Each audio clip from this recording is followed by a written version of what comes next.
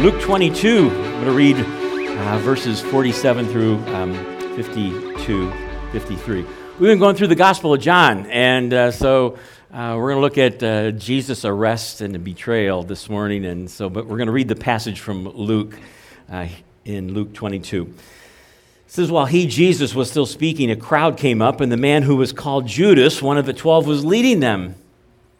He approached Jesus to kiss him. But Jesus asked him, Judas, are you betraying the Son of Man with a kiss? When Jesus' followers saw what was going to happen, they said, Lord, should we strike with our swords? And one of them struck the servant of the high priest, cutting off his right ear. But Jesus answered, no more of this. And he touched the man's ear and healed him. Then Jesus said to the chief priests, the officers of the temple guard, and the elders who had come for him, am I leading a rebellion that you have come with swords and clubs? Every day I was with you in the temple courts, and you did not lay a hand on me, but this is your hour when darkness reigns. Let's pray together this morning. Lord, we are grateful for the freedom we have in our country to freely and openly worship you. And so, Lord, we give you praise this morning, and Lord, we pray that as we come to your word this morning, that we will be like Samuel when he was there with Eli and heard a voice, and finally Eli told Samuel to say, speak, Lord, your servant is listening. So may that be our mindset this morning, that we are listening and open and ready to hear and receive your word. Lord, we do pray for our nation this morning. We pray for President Biden, Vice President Harris. We pray for our state leaders, our local leaders right here in Manchester. Lord, bless them, give them wisdom. May they seek your wisdom as they lead and guide and direct. Then, Lord, we think of many in our church family that would like to be here this morning but can't because of health reasons. Lord, open up your word to us now, we pray, and we'll thank you in Jesus' name. Amen. Well, as we're going through the Gospel of John, we're in John chapter 18, and as I mentioned, it's Judas betraying Jesus. And so I want to think this morning about how to handle the pain of betrayal in our life. One of the most painful experiences in life is to feel like you've been betrayed. And I have to tell you that in this fallen world in which we live, you don't have to live very long until you experience some sort of betrayal in our lives. Perhaps all of us here have experienced it in one area or another. Betrayal comes to us in many areas of our life. The word betrayal, the dictionary definition, means to be disloyal, to deceive or lead astray, to divulge in a breach of confidence. Betrayal, as I said, can come in many areas.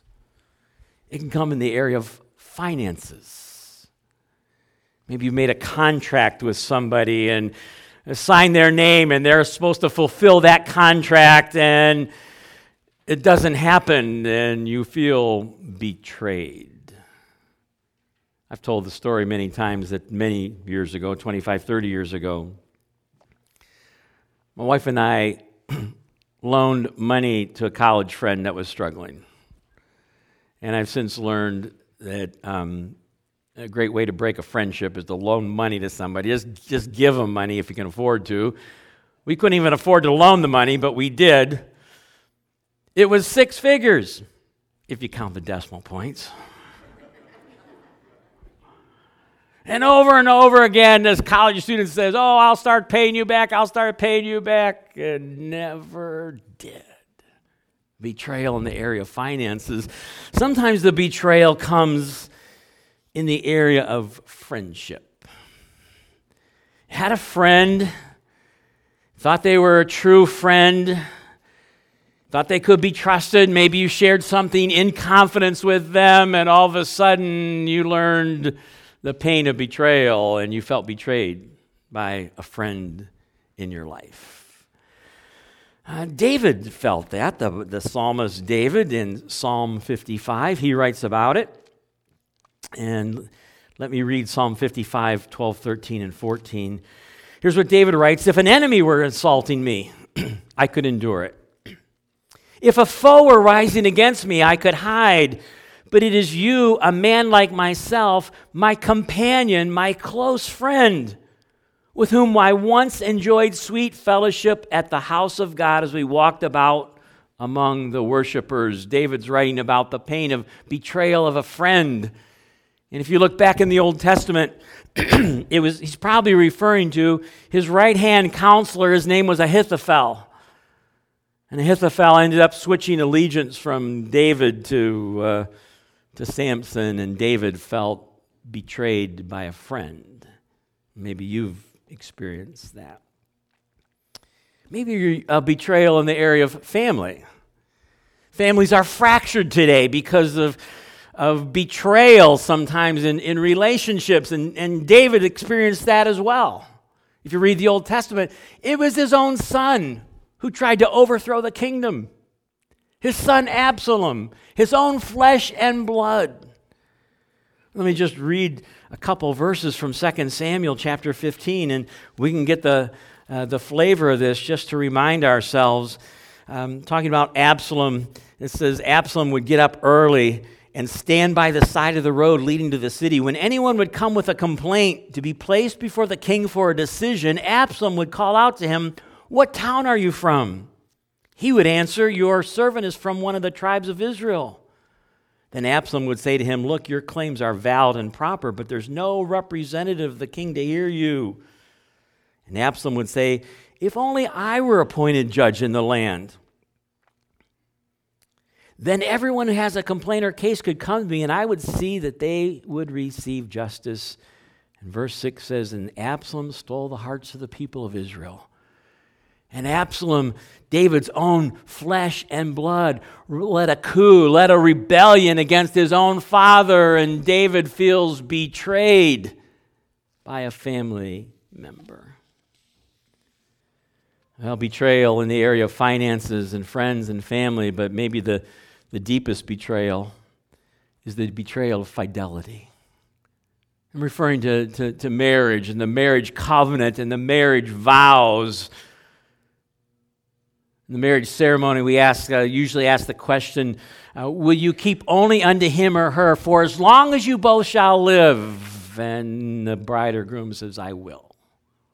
And then you take a vow, you take a promise for better, for worse, for richer, for poor, in sickness and in health, till death do us part.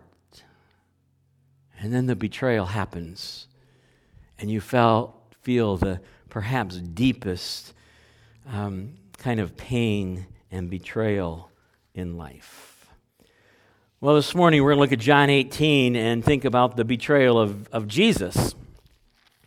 Because Jesus was betrayed by one of his friends. It was one of the 12. It was one of the 12 that he had spent 3 years pouring his life into and investing his life. And so let's look at John chapter 18 and look at the setting here from John chapter 18 when he had finished praying. So here's... And before we get to John 18, let me just say that just a few hours before this, Jesus had predicted the betrayal. He was in the upper room, and they're observing the Last Supper, and Jesus had washed their feet, and they observed the Passover, and then the Last Supper, and then Jesus says this in verse 18 of John 13,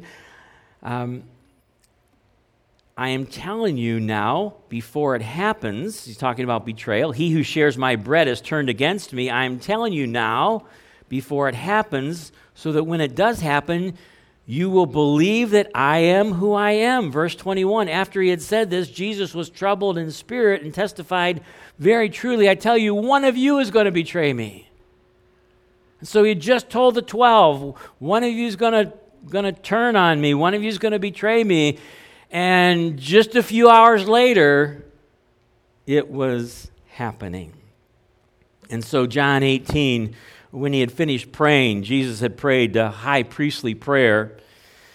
It says Jesus left with his disciples and crossed the Kidron Valley. On the other side, there was a garden, and he and his disciples went into it. So the setting is, this is in the Garden of Gethsemane.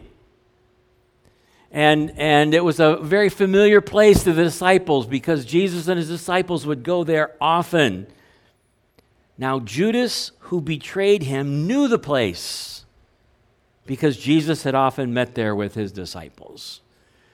And so here is the setting there in the Garden of Gethsemane, very familiar spot to Jesus and the disciples, and the betrayal's about to happen. Well, let's look at verse 3, and we'll look at the soldiers. The soldiers in verse 3. It says, so Judas came to the garden, guiding a detachment of soldiers and some officials from the chief priests and the Pharisees. They were carrying torches, lanterns, and weapons. So here's the scene there in the Garden of Gethsemane. It's late at night, and Judas is leading a band of Roman soldiers and religious leaders. It says the chief priests, that would have been some of the Sadducees. The Pharisees, that would have been a different religious sect. They actually didn't get along. They were kind of enemies, but if a person is both of your enemies, you become friends. And so they come together out of hatred for Jesus. So there's religious leaders there. But I want us to focus on that word detachment. And this is the NIV. I'm not sure what your version might use for that word, but the NIV uses detachment. The Greek word is spira. It is a technical military term, and it refers to a detachment of soldiers anywhere from 200 to 600 soldiers. Imagine that scene in the Garden of Gethsemane. Here's Jesus, and Judas is leading this band of people and religious leaders, and there's 200 to 600 Roman soldiers to arrest Jesus. Perhaps a little bit of overkill. And so here they are carrying their torches, carrying their lanterns, carrying their weapons, and now we discover the secret plan. It's not recorded in John, but we can go to one of the other Gospels. Mark chapter 14 gives us the secret plan. Mark 14, beginning in verse 43. Well, let's start in 44. It says, now the betrayer, Judas, had arranged a signal with them, with the soldiers and the religious leaders. The one I kiss is the man. Arrest him and lead him away under guard. Going at once to Jesus, Judas said, Rabbi, and kissed him. The men seized Jesus and arrested him. Well, there was a secret plan.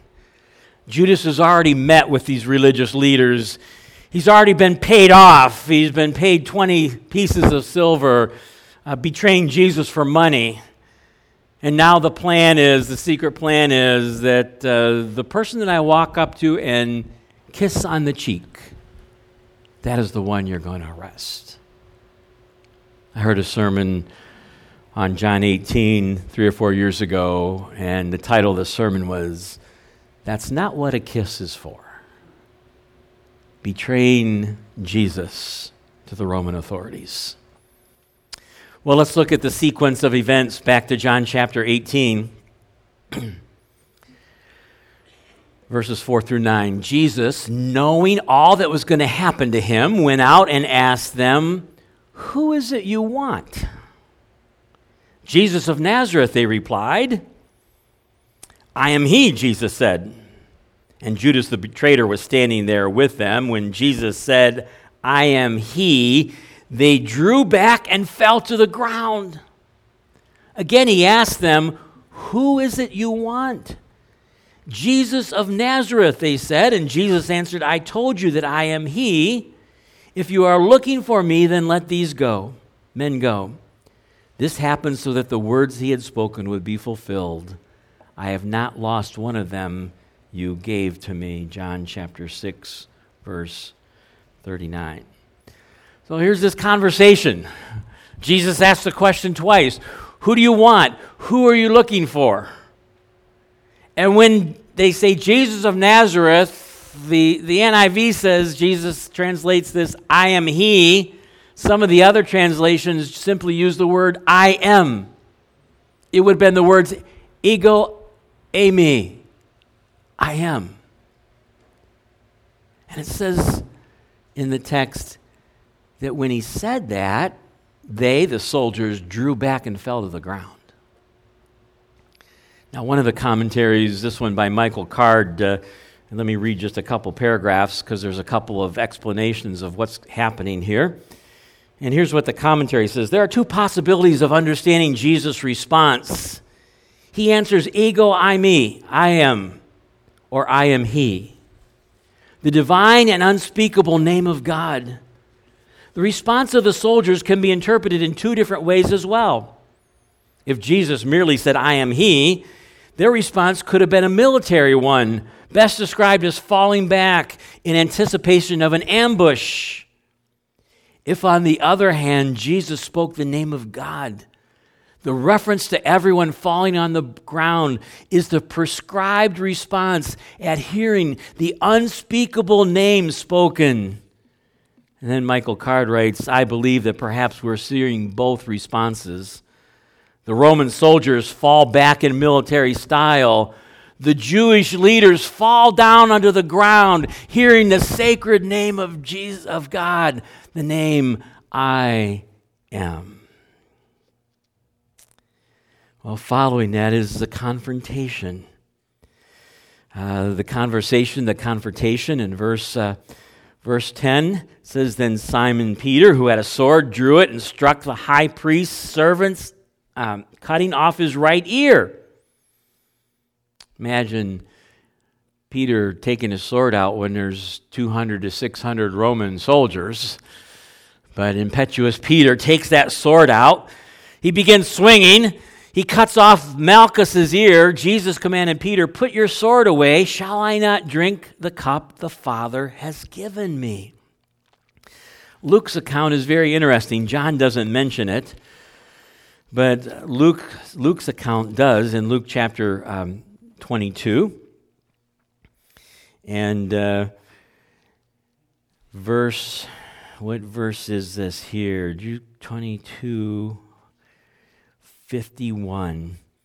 After Peter strikes off the ear, Jesus answered, No more of this. And then it says, He touched the man's ear and healed him. That's a remarkable scenario that here they're coming to arrest Jesus. Peter takes out his sword and starts wielding it. He cuts off this man's ear. I don't know if it fell to the ground or was just hanging there. Jesus takes his hand, puts it on the man's side of his head, and he's completely healed. The amazing part of that miracle is it didn't faze those soldiers and the religious leaders one bit. You would have thought they would stop and say, oh, this man, there's something different about him. This must be the Messiah. No, they kept right on with their mission. That's because in 2 Corinthians chapter 4, verses 3 and 4, we read about our enemy. It says, and even if our gospel is veiled, it is veiled to those who are perishing. The God of this age has blinded the minds of unbelievers so that they cannot see the light of the gospel that displays the glory of Christ, who's the image of God. Why don't people that we share God's truth with, share the gospel with, and point very clearly to who Jesus is, why don't they accept Christ oftentimes? Because Satan blinds their minds and they can't see the truth. And so here they are. Jesus heals this servant's ear, and it doesn't faze them one bit. They continue on with their mission. Well, let's look at the rest of the story of the betrayal, and it's the conclusion. And it says in verse 12, then the detachment of soldiers with its commander and the Jewish officials, arrested Jesus. They bound him, brought him first to Annas, who was the father-in-law to Caiaphas, the high priest that year. Caiaphas was the one who had advised the Jewish leaders that it would be good if one man died for the people. And so Jesus is arrested, his hands are bound, and he goes to the high priest for the first of what would be 6 phases of a trial of Jesus of Nazareth. Well, that's the story of Jesus' betrayal. And as I mentioned this morning, all of us in life have faced betrayal. And so I want to just spend the last 10, 15 minutes here thinking about how should we respond? How do we respond when we sense or feel the betrayal in our life? And so we're going to think about 4 different thoughts or responses that will help us this morning. So let's look at the first one. And it's this: responding to the pain of betrayal. Remember that betrayal is part of living in a sinful, fallen world. Why have all of us experienced this? It's because we're living in a world that is tainted by sin. And that's not the world that God originally created. He created a perfect world, a perfect environment, where people had perfect relationships with one another and perfect relationship with God. And what changed everything? Sin. Adam and Eve's choice. They had total freedom in the garden, and God put one restriction on them. And Satan came and deceived them, and now we live in a fallen, sinful world. And so why does betrayal happen? Because we're all sinners, and we all sometimes face the pain of betrayal. And so when betrayal happens and we're saying, I can't believe they did this to me. Remember, we're living in a fallen world, and we all face betrayal. But secondly, remember that Jesus, as our high priest and intercessor, knows about and feels our pain. So when we feel like we've been betrayed, we need to remember that we have an intercessor, a high priest, his name is Jesus, who knows exactly how we feel. Jesus sensed and experienced betrayal in many areas of life. And we might think, well, he was Jesus, he was the Son of God. Well, remember Hebrews says he was made fully human in every way just like we are, except he was not a sinner. There was no sin. So Jesus experienced pain. And sometimes I think the pain of betrayal, the emotional pain of betrayal, is worse than physical pain.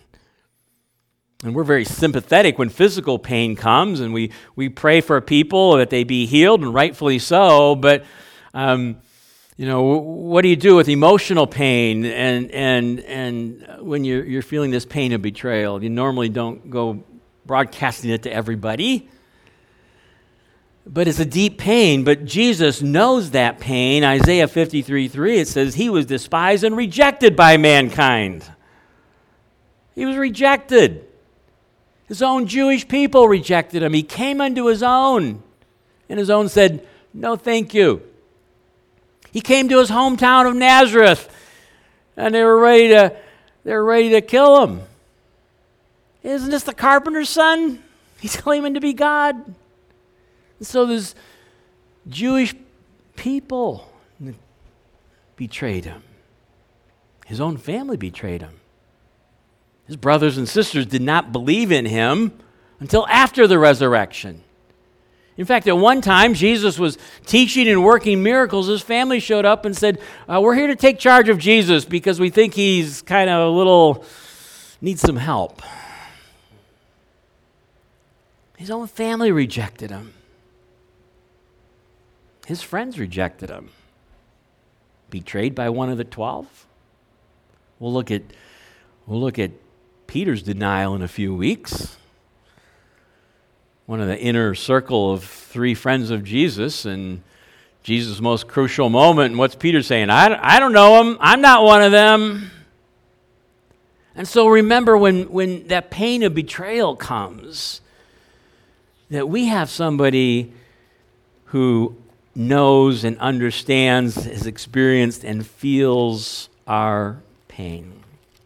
Hebrews chapter 2, we already mentioned it. For this reason, Jesus had to be made just like them. Talking about the incarnation, fully human in every way, in order that he might become a merciful and faithful high priest, that he might make atonement for the sins of the people. Because he himself suffered when he was tempted, he's able to help those who are being tempted. Hebrews 4 talks about it as well. We do not have a high priest who is unable to sympathize with our weakness, but we have one who has been tempted in every way, just as we are, except without sin.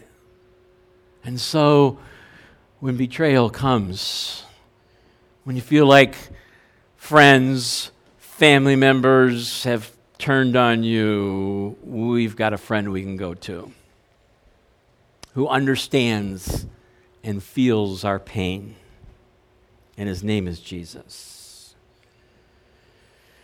Well, thirdly, how to respond to the pain of betrayal. And this one should not be a surprise if you know your scriptures, read the New Testament.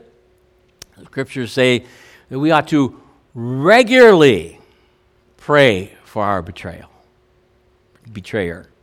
Regularly pray for our betrayer. This is part of the Sermon on the Mount, Matthew chapter 6. You have heard that it was said, love your neighbor and hate your enemy. But I tell you, love your enemies and pray for those who persecute you. That's not our natural response. That's not our first thought. But Jesus says, when we feel betrayed, I want you to pray for your betrayer. Jesus did that on the cross. Part of the 7 words on the cross, Father, forgive them, for they don't know what they're doing. And the tense of that phrase, Father, forgive them, means that Jesus prayed that repeatedly. He prayed it over and over again. And so maybe he prayed it while they were driving the nails in his hands and driving the nails in his feet. And he kept praying and saying, Father, forgive them. And when he was on the cross, he prayed it. And so Jesus modeled this. Jesus prayed repeatedly for those who were betraying him and crucifying him.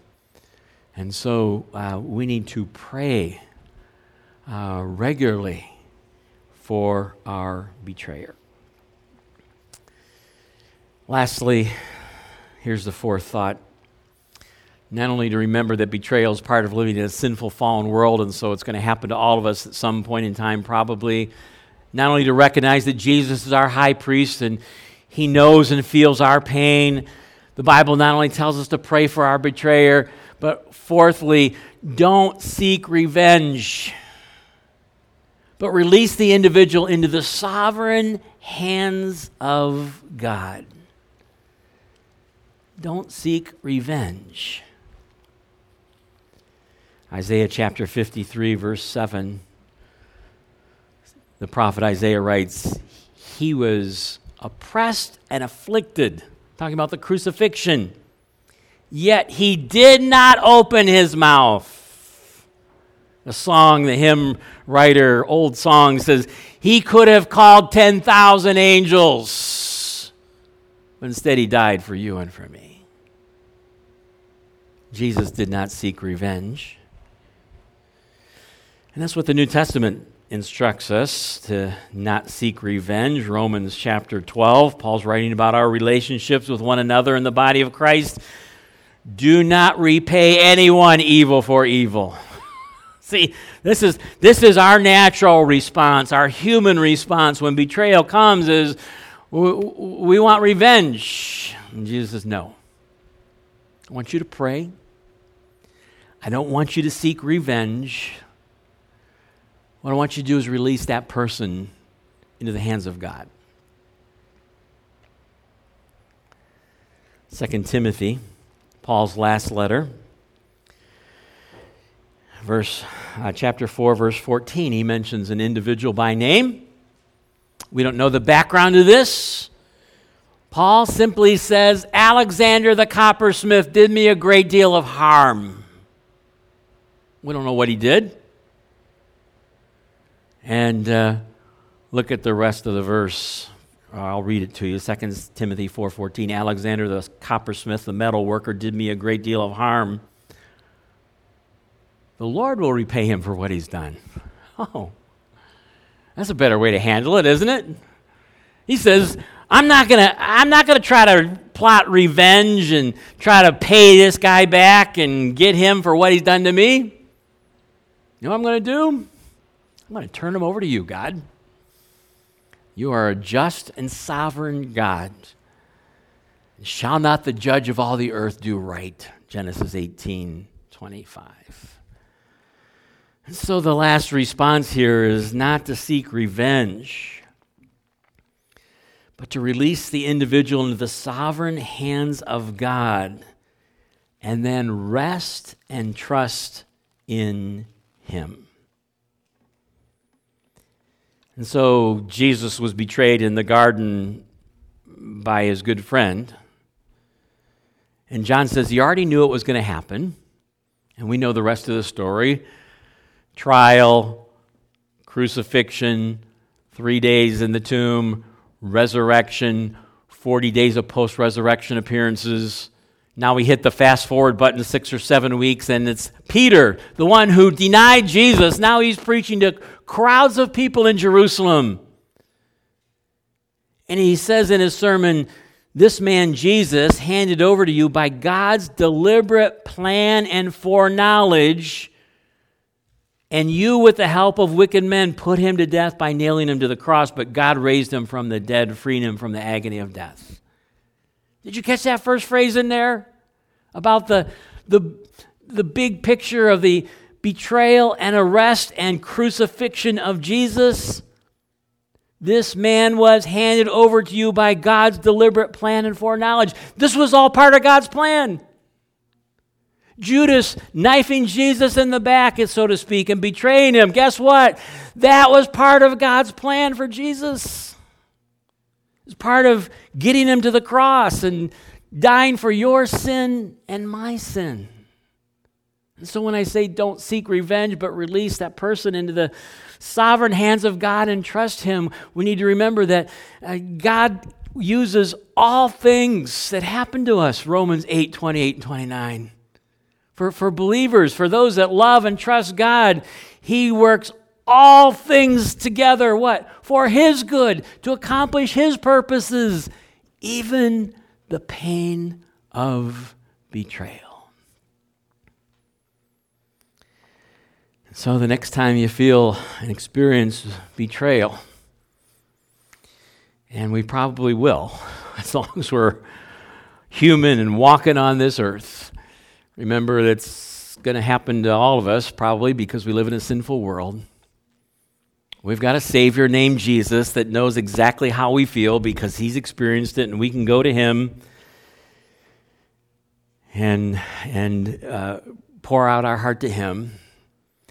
We need to regularly pray for the person that we feel betrayed by, and then we release them to God's hands and let God do His work in their life and in our life. And by the way, there is one person, one friend that will never betray you. Proverbs says there's a friend that sticks closer than a brother. He always keeps his word, always keeps his promises. He will never leave us, never forsake us. He's available 24/7. His name is Jesus. He will never let you down. Let's pray together. Lord,